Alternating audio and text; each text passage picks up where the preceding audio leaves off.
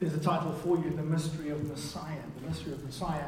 And I really encourage you this morning to have your Bible open in Ephesians chapter 3, and that passage was read for you. Why don't you put up your hand if you are someone that enjoys mysteries? Do you enjoy sort of trying to figure out a particular mystery? How many Agatha Christie whodunits out there? Maybe the older generation. Sorry.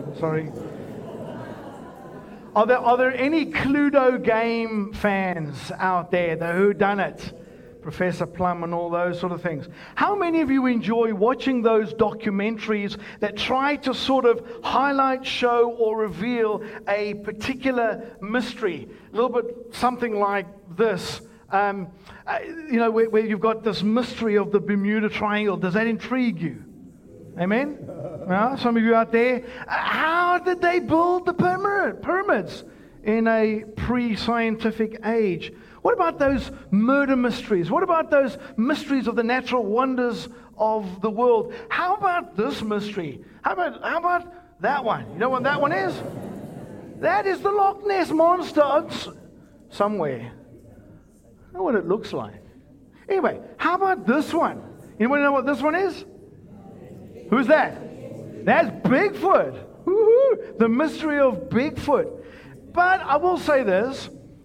It does look like somebody in a monkey suit, doesn't it? Forget that.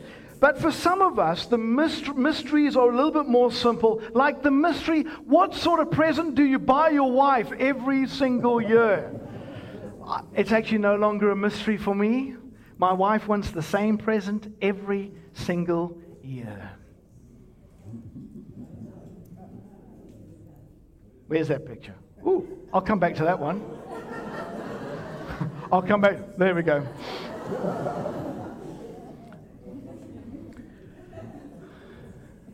That's cute. Last Sunday night on a current affair program called Phenomena, they showed this picture. It was actually in video form. They showed this picture of a UFO that was spotted somewhere hovering over the waters, and that is the picture. And this particular UFO has baffled scientists and the world ever since. What a mystery that is. Do you think there is any alien life form out there? What do you reckon? Don't answer that question. But did you know that in the Old Testament there is a mystery? And if you're listening to that passage, there is a mystery which is called the mystery of Christ, or the mystery of the Messiah. And there was a mystery in the Old Testament that no one could fathom. No one could figure it out. Not Abraham, not Moses, not David, not the prophets. We're even told that the angels in heaven could not figure out the mystery of the Messiah. They couldn't figure out how God was going to solve the mystery of Messiah. Did you pick it up? Have a look at it in Ephesians chapter 3 and verse 4, where Paul says, in reading this then, you will be able to understand my insight into the mystery of Christ. Do you see it there? There it is. That's the mystery of the Old Testament. It's the mystery of Christ, or the mystery of Messiah. Now look at that verse carefully. When does Paul say, actually, let me read verse 5, which says, which was not made known to the people in the other generations, Old Testament, as it's been now revealed by the Spirit to God's holy apostles and prophets. So as you look at that verse of this mystery that's in the Old Testament, when is the mystery revealed? When do we get to know how it's solved? What does this verse say? When? It's in the New Testament. It's in the New Covenant. It's what's written down for us through the apostles and the New Testament prophets. So let me put it like this. The New Testament, or the New Covenant, is the revelation or the understanding of the mystery of the Messiah. So here's a couple of questions for you to ponder just at the start. Do you know what the mystery of the Messiah is in the Old Testament? Do you know how it's revealed in the New Testament? Because we've got this great mystery, we could almost say that the Bible is like a mystery suspense thriller.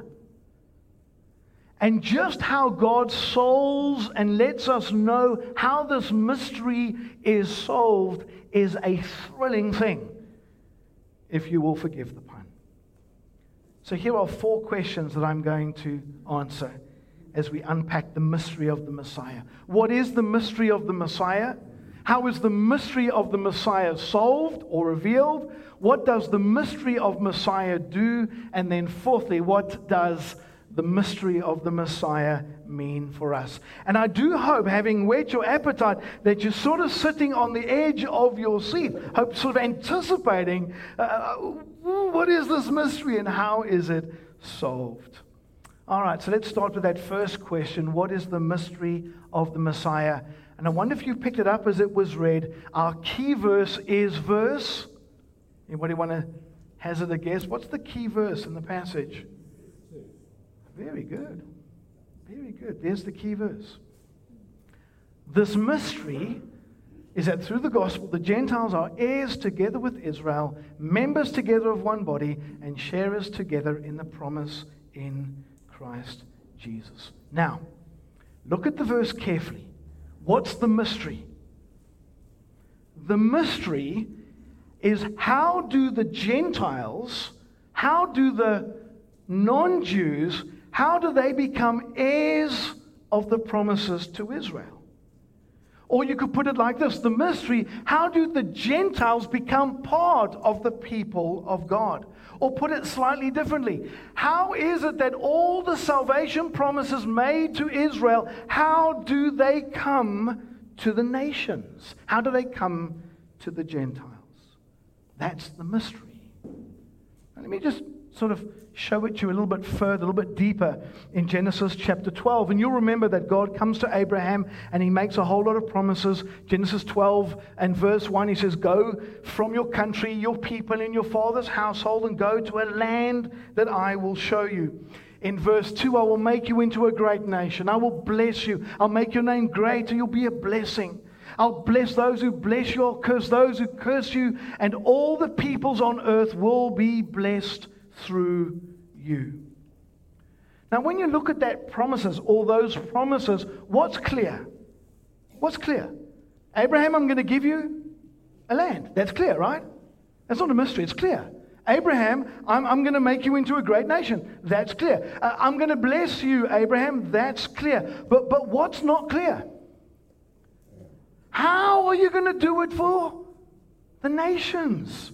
How are you going to bring them into this promise? How are you going to save them? How are you going to bless them? How are you going to get them into all of this? And this mystery just intensifies and intensifies as the history of Israel unfolds. God gives them the land. He gives them the Mosaic covenant. He gives them the laws. He gives them the regulations. He gives them a king. He gives them all the promises. But the question still remains, how do the Gentiles get into this thing? Man, what a mystery.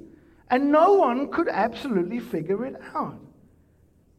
And just to sort of make it even more intriguing and more mysterious, if you like, take a look at how God speaks through Isaiah. Isaiah 56, 6-8. Now listen to this. Listen to the promises to the nations. And foreigners, that's Gentiles, non-Jews, nations, and the nations who bind themselves to the Lord, to minister to him, to love the name of the Lord, and to be his servants, all who keep the Sabbath without desecrating it, and all who hold fast to my covenant. These I will bring to my holy mountain. I will give them joy in my house of prayer. Their burnt offerings and sacrifices will be accepted on my altar. For my house will be called a house of prayer for all nations. The sovereign Lord declares, he who gathers the exiles of Israel, I will gather still others to them besides those already gathered. Do Do you see the bamboozling mystery? How is God going to bring all the nations to come and worship in Israel? How is God going to get all the nations to come into the temple so that the temple will be a house of prayer? Now, any thinking, believing Israelites knew this was a profound mystery because they were asking the same questions. How is it that the nations are going to keep the Sabbaths? How is it that the nations are going to come to Israel? How is it that the nations are going to come to the temple? Think about it. How are you going to get all the nations into a small temple? That would be like trying to take 50,000 people and put them in this auditorium. Duh.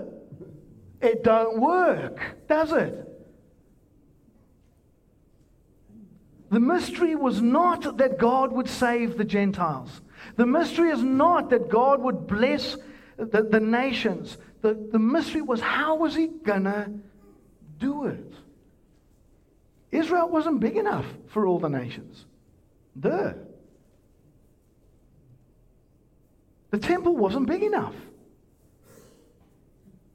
The Gentiles weren't even allowed into the temple area. They had to stay out in the courtyard. You remember that? Hopefully that picture from last week that Simon showed us. So here's the mystery.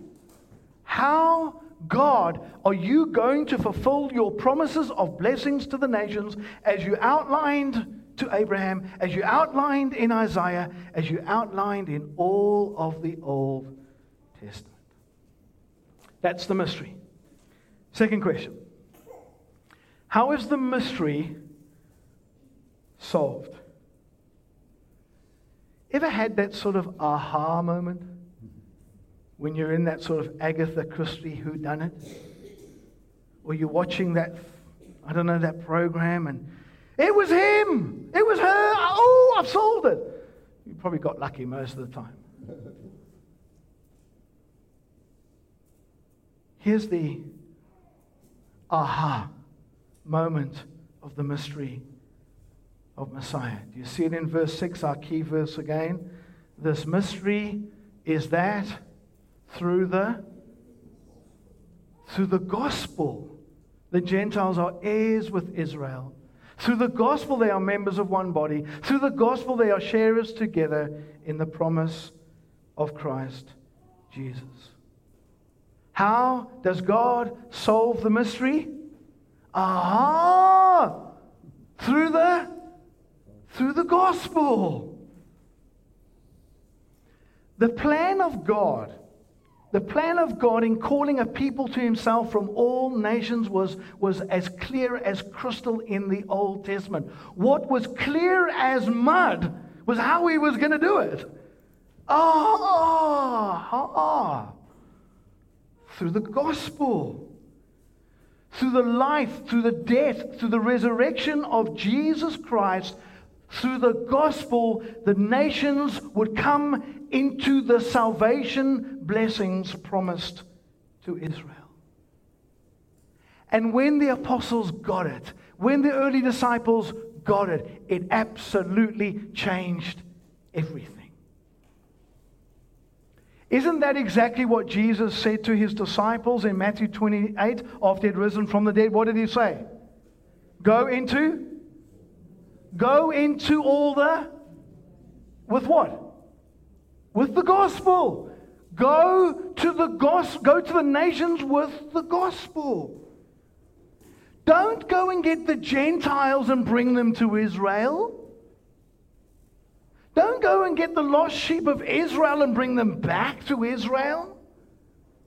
Go to the nations with the gospel. They will be blessed. They will be saved as they hear, respond in faith to the gospel.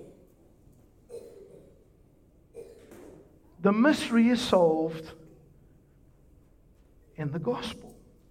So let's go to our third question. What does the mystery of the Messiah do? Back to our key verse yet again. Have a look at it. This mystery is that through the gospel, the Gentiles are heirs together with Israel, members together of one body, and sharers together in the promise that is in Christ Jesus. Can you see what the gospel does? It's not just that the gospel brings non-Jews or Gentiles into salvation blessings. Can you see there is something even more profound going on? This mystery is that through the gospel, the Gentiles are heirs together with Israel. They are sharers in the promises in Christ Jesus. But what's in the very middle there? What's the middle? They are members of what? One body. Do you see it? What the gospel does not join Israel to the nations. And the gospel doesn't join the nations to Israel. What does the gospel do? It takes two separate entities and makes them one. One brand spanking new entity, if you like. One new body, which is called what? The church. And as you can probably imagine, for Jewish believers, that Israel is no longer the thing, that the two become one body, one entity, one humanity, one church, that absolutely blew the Jewish socks off the Jewish believers. Do you know how long it took Peter to get this? Even after he was filled with the Spirit in Acts chapter 2, he still struggled to get it. But perhaps we can just go a little deeper with it. Let's just back up into Ephesians chapter 2, verse 14 to 16. If you've got your Bible, take a look at it. Let's just dig a little bit here. For he himself is our peace, who has made the two groups one, and has destroyed the barrier, the dividing wall of hostility, by setting aside in his flesh the law with its commands and regulations. His purpose was to create in himself one new humanity out of the two, thus making peace. And in one body to reconcile both of them to God through the cross, by which he put to death their hostility. In the gospel, in the life, the death, and the resurrection of Jesus Christ, every single rule and regulation in the Old Testament is fulfilled. In the life, death, and resurrection of Jesus, every promise to Israel has been fulfilled. In the life, death, and resurrection of Jesus, Jesus has fulfilled the old covenant. He has died for those who have broken that covenant, which means that at the cross, what Jesus did is he destroyed every single religious mosaic barrier between Jew and Gentile. Anything that divided the nations from Israel, absolutely gone, demolished, abolished, destroyed, taken out, whichever word that you want to use. What has God done? That at the cross, he has broken down the barriers between Jew and Gentile and taken the two, and in the gospel, by faith, joined them and made them what? One. One new body. One new spiritual nation. One new spiritual temple. One church. Some of you will recognize this picture, or a variation thereof. Anybody know what that is? That's the Berlin Wall. That was being taken down, destroyed on the 9th of November, 1989. And you'll remember, won't you, that it was a wall that separated East Germany from West Germany, right? And they destroyed that wall. Eventually, they just bulldozed the whole thing. They took the whole thing out so that there's no longer East Germany and there's no longer West Germany. What is there now? It's Germany. The two become, by taking down the wall. Christ, in his death and his resurrection, has taken down the Mosaic Old Covenant wall between Jew and Gentile and made us one.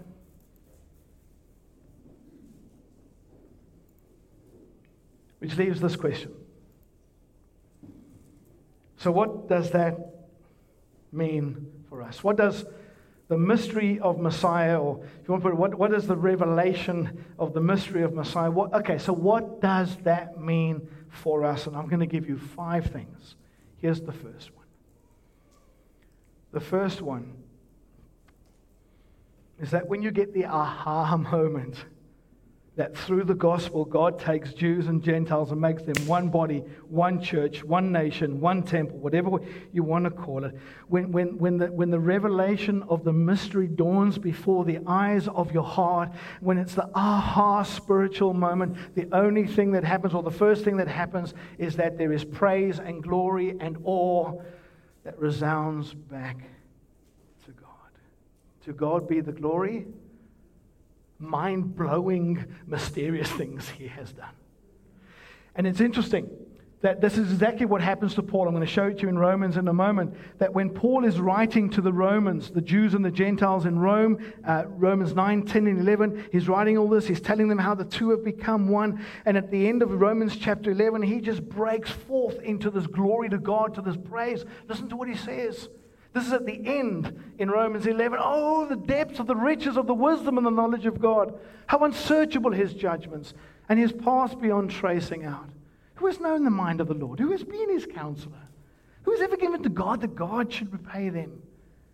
For from Him and through Him and for Him are all things. To Him be glory forever. Amen.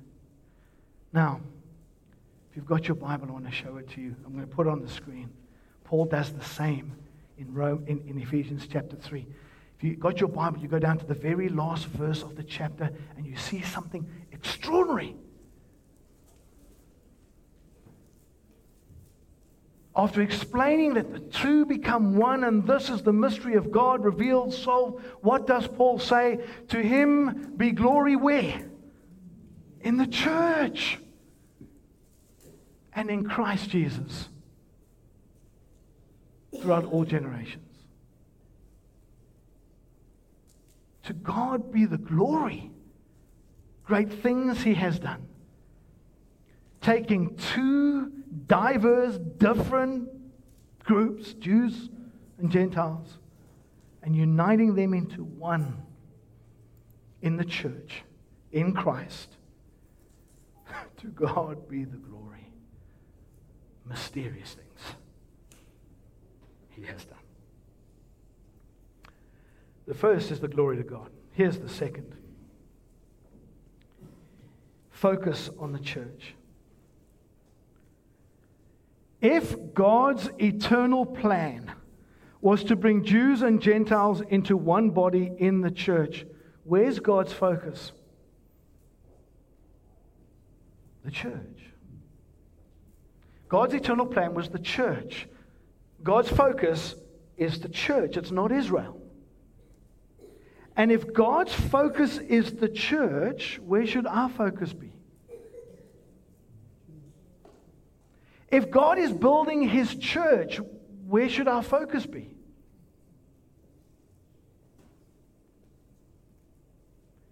If it's glory be to God in the church in Christ forever and ever, should we not be seeking and striving to bring glory to God where? In the church, in the community of believers.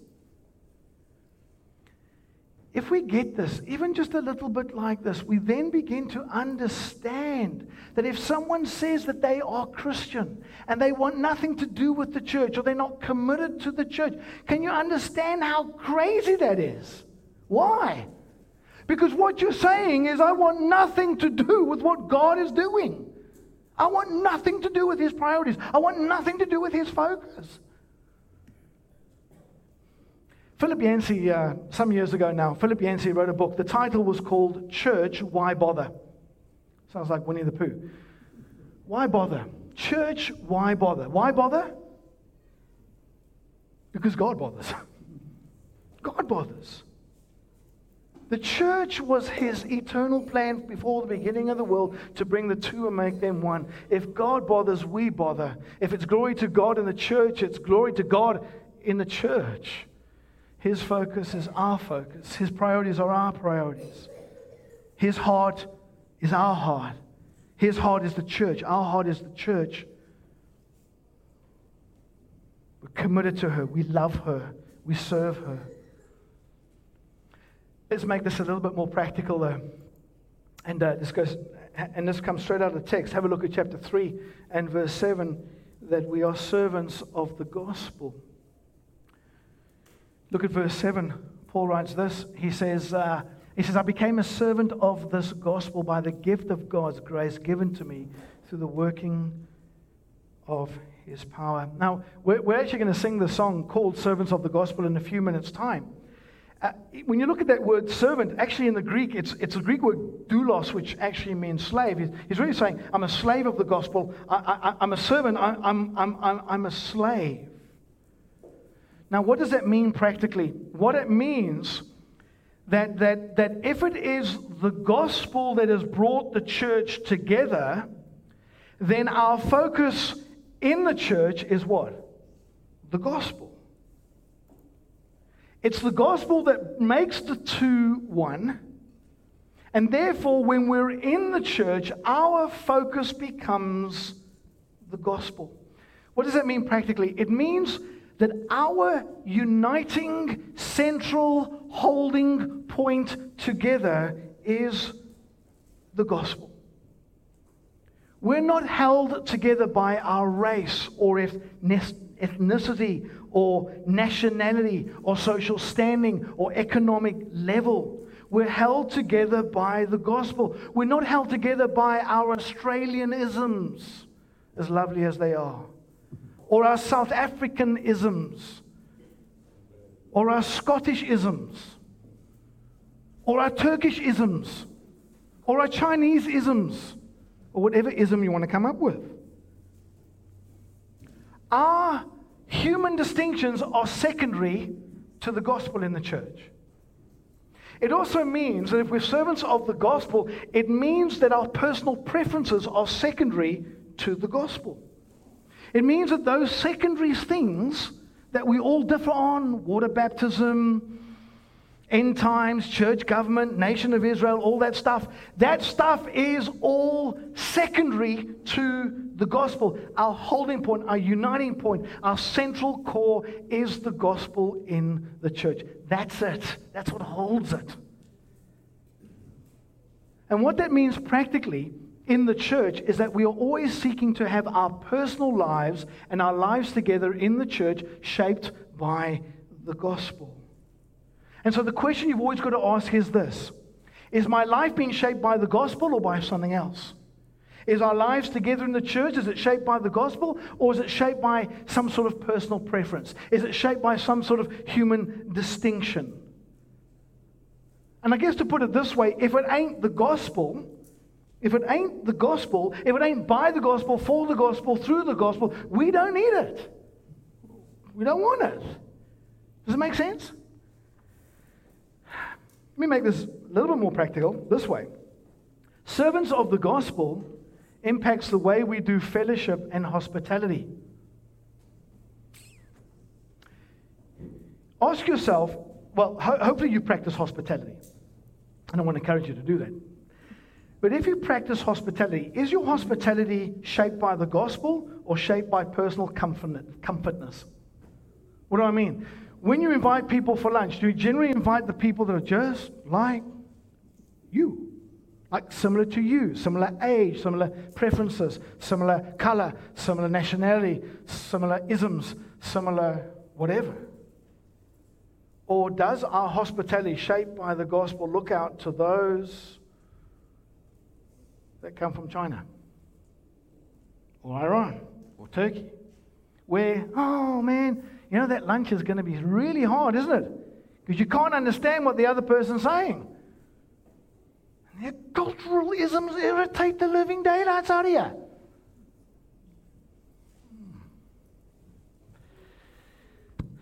Are our personal lives, and as our lives together as the church, are they shaped by the gospel? And that is it's a hard question.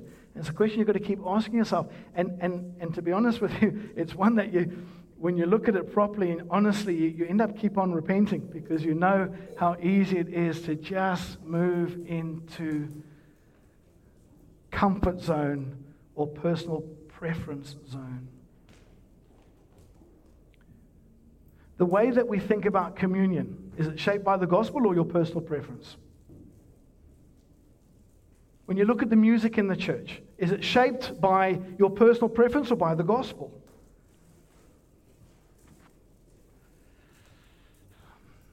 Not always comfortable to ask the question, is it? We're slaves to the gospel. It simply means that the gospel is the funnel. It's the funnel thing. Everything goes through the eye of the gospel when it comes to our lives and when it comes to our lives together, to the glory of God in the church. Let me give you an obvious one straight out of the passage. Have a look at it. It's glory to God. It's focus on the church. It's servants of the gospel. Proclaim the gospel. Have a look at verse 8. Verse 8 says, although I am less than the least of all the Lord's people, this grace was given to me to preach, proclaim to the Gentiles the boundless or the unsearchable riches of Christ. So think about it this way.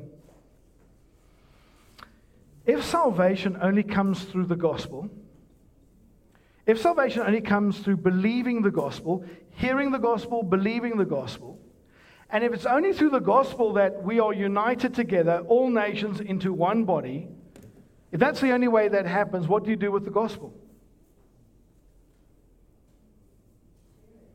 Share it. Witness to it. Proclaim it. Test it. Testify to it. Here's what Paul's really saying. He's saying, if we truly get the mystery in the Old Testament, resolved or revealed in the gospel in the New Testament, and we understand of what the gospel has done, taking the two and becoming one, what else can you do? It's the only thing you can do. It's what you give your life to. You'd be even prepared to die for it. Even prepared to go to prison for it. I mean, where is Paul when he writes this? Have a look at verse 1. Have a look at verse 13. Where is he?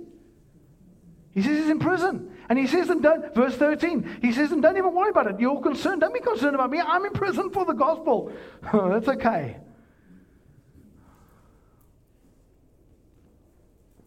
Let me put it slightly differently like this. The church of Jesus Christ becomes bigger and bigger and bigger as people from all the nations respond to it and come into it. And so the proclamation of the gospel is the very central core thing that the church does. That's what we do to the glory of God, to bring people from the nations into the church. This might sound a little bit quick. Let me put it this way to you. If God's plan was the church through the gospel, then the plan of the church is the church through the gospel. Does that make sense? No, I didn't think so.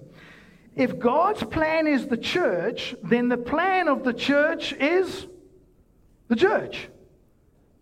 Now, that sounds still gobbledygook. It's okay, Caroline. I'm going to try and do it this way.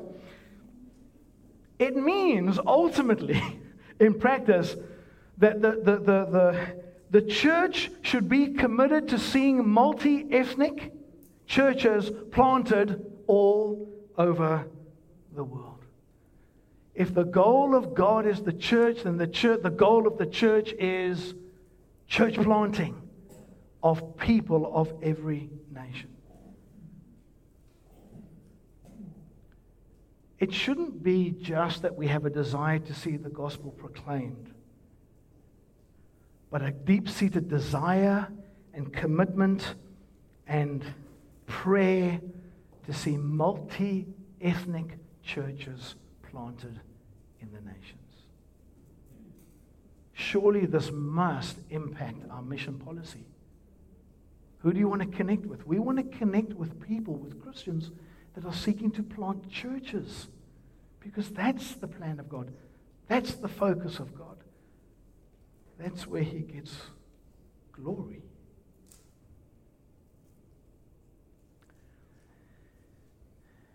It should also be that we desire BBC to be more ethnically diverse.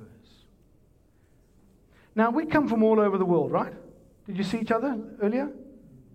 But did you see a very strong similarity in the majority? What are we? What are we largely? white, middle class, upper suburbia, right? And don't feel guilty about that. That's okay. But that's what we are. That's the majority of what God has put together, right? But as we get this, what should we hope for? Hope God to do in our midst. Bring more others that are not like us to learn from and to grow together. I'll give you one more, then I'll finish. There's so much more we could say about this passage, just touching on it. Didn't even get to verses 10 to 12. But I want you to have a look at just one little phrase, and hopefully this will put it all together. Oops, we'll come back to him. Look at verse 8, and notice where Paul says that it was given, the charge given to him that he was to preach to the Gentiles. Verse 8, the unsearchable or the boundless riches of Christ. Have a look at this next picture. Don't have to get me out of the way. No. There, okay, there we go. No, that's fine. There are the three richest guys supposedly in the world. And you can see their net worth. I won't mention those. Jeff Bezos, Bill Gates, and Warren Buffett. Now, don't answer. Please don't shout out. Unless you really want to be honest. When you see how much they're worth, would you like to be as rich as them? I'll leave that one with you. It might sound a little quirky to put it this way, but because of the gospel of Christ, we're all spiritual millionaires. See, because it's through the gospel that we have been given a spiritual wealth that is beyond anything we can know and really anything that we can imagine. It's through the gospel. It's in the gospel of Christ that we have the riches of adoption. We have the riches of redemption. We've got the riches of resurrection. We've got the riches of forgiveness, the riches of the Holy Spirit, the riches of glorious eternal life.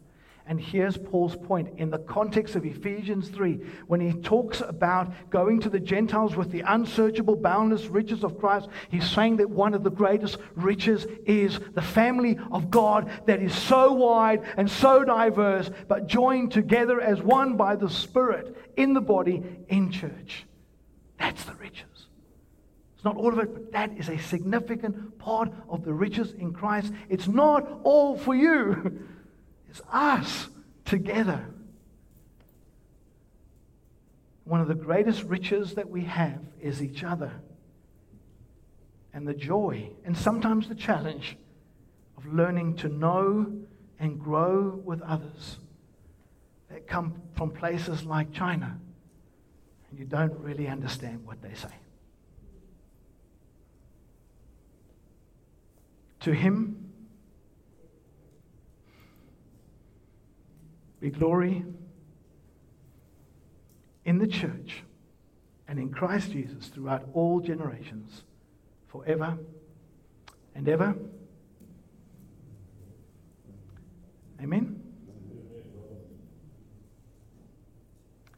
Let's have the music team.